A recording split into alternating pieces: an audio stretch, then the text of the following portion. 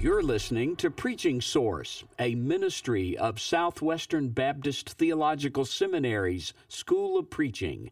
I'm your host, Professor Barry McCarty.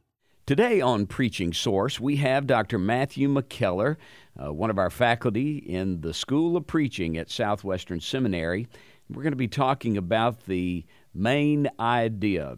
All right, Dr. McKellar, all of the ancient rhetorics, just about every person who has ever written on the subject of rhetoric or public speaking or preaching talks about a speech or a sermon having a central idea.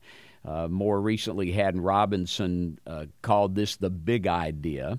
So what do we mean by the big idea, the main idea, the central proposition of a sermon, and should every sermon have one? Yes, every sermon should have one, and the main idea, the big idea, the central proposition, whatever you want to call it, is called by a number of terms or phrases. Essentially, the big idea is a single-sentence statement that summarizes the sermon.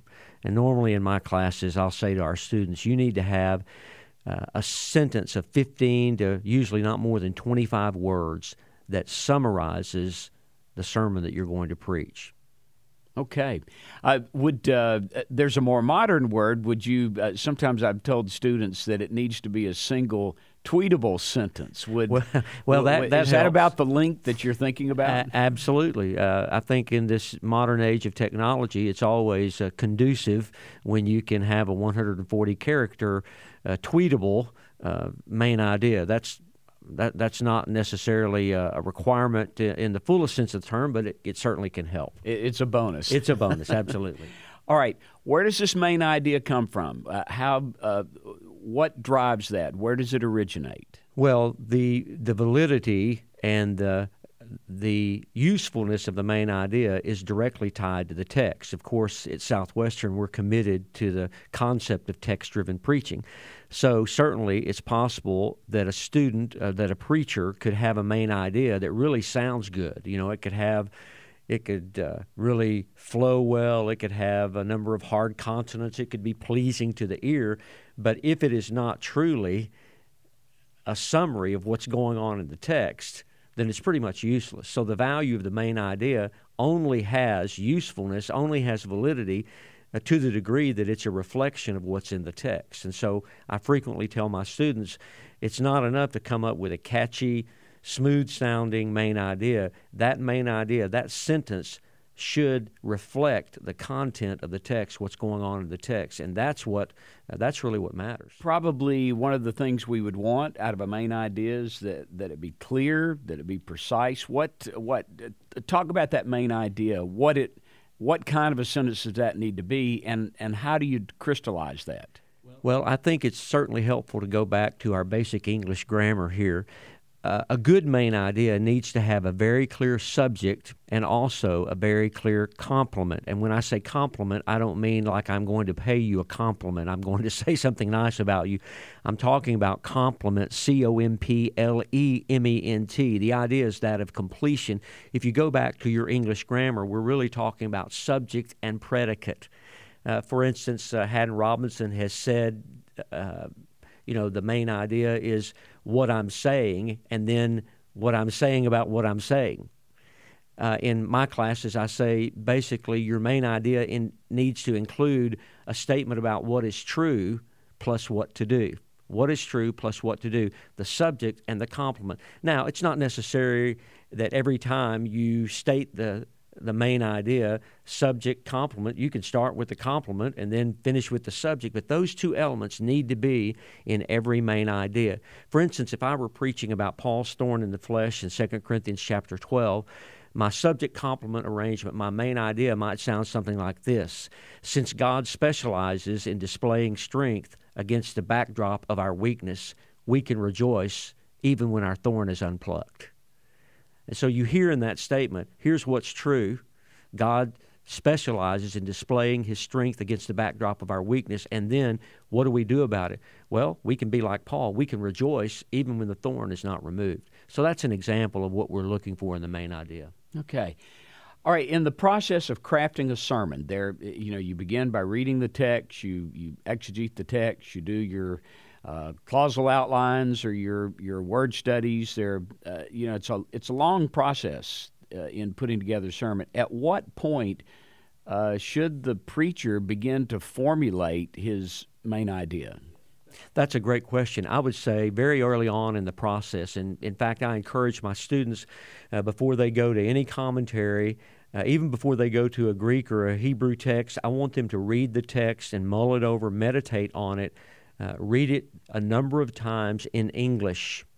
And then, without consulting a commentary, I encourage them to write out all of their observations, to ask those journalistic-type questions: who, what, when, where, how, those kinds of things.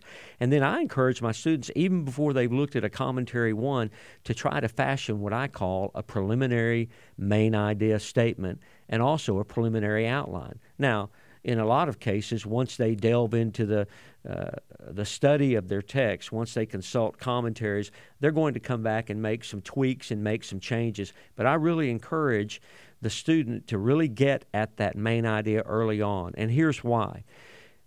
The key to the main idea is, if I'm not sure what I'm saying, then how can I expect my auditors to have any clarity about what I'm saying? So early on, I want the student, and I want it for myself, I want to be able to summarize, okay, here's what this text is about.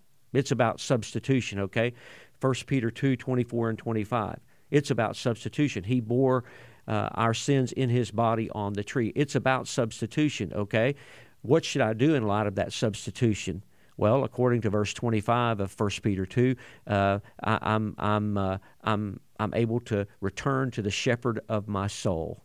I was straying, but now through his substitutionary work, I'm able to return to the shepherd of my soul. I move from death to life. And so you see that subject complement thing working, and I think it's good for the student to get at it very early in the sermonic process. Dr. McKellar, in what way does this pursuit of a central proposition or a big idea, in what way does that assist a preacher who is committed to the kind of text-driven preaching that we teach here at Southwestern?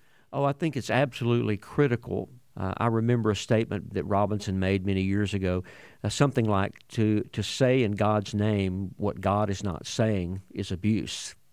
And so this is where I think the main idea becomes very important. A student, a preacher wants to, as best he can, crystallize that main idea. This is what this text is about. And so I think it's absolutely essential to clarity and unity. And you mentioned earlier the rhetoricians and historically what's happened there. And I think it's so critical in terms of clarity and unity.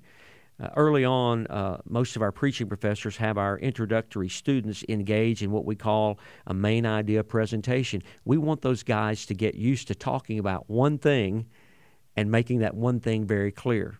And we usually have them do that in a little 3-minute presentation. And the reason we do that is because we want them to understand the absolute importance of being able to summarize what you're saying in a single sentence. So I think it's absolutely critical to the clarity and the flow of the sermon. And I might also add that really the movements or the major points in the sermon should simply be an expansion of that main idea.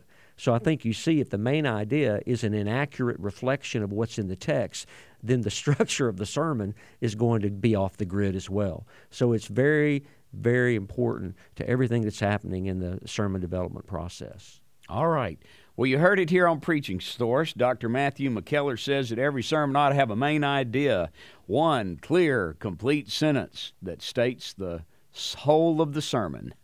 Would you put it that way, Dr. McKellar? Absolutely. I think you're right on. A single sentence that summarizes the sermon, and the focus is always reflecting what's in the text. Well, we can tweet that out. All right. Thank you very much for being with us today on Preaching Source, Dr. McKellar. My privilege. Thank you.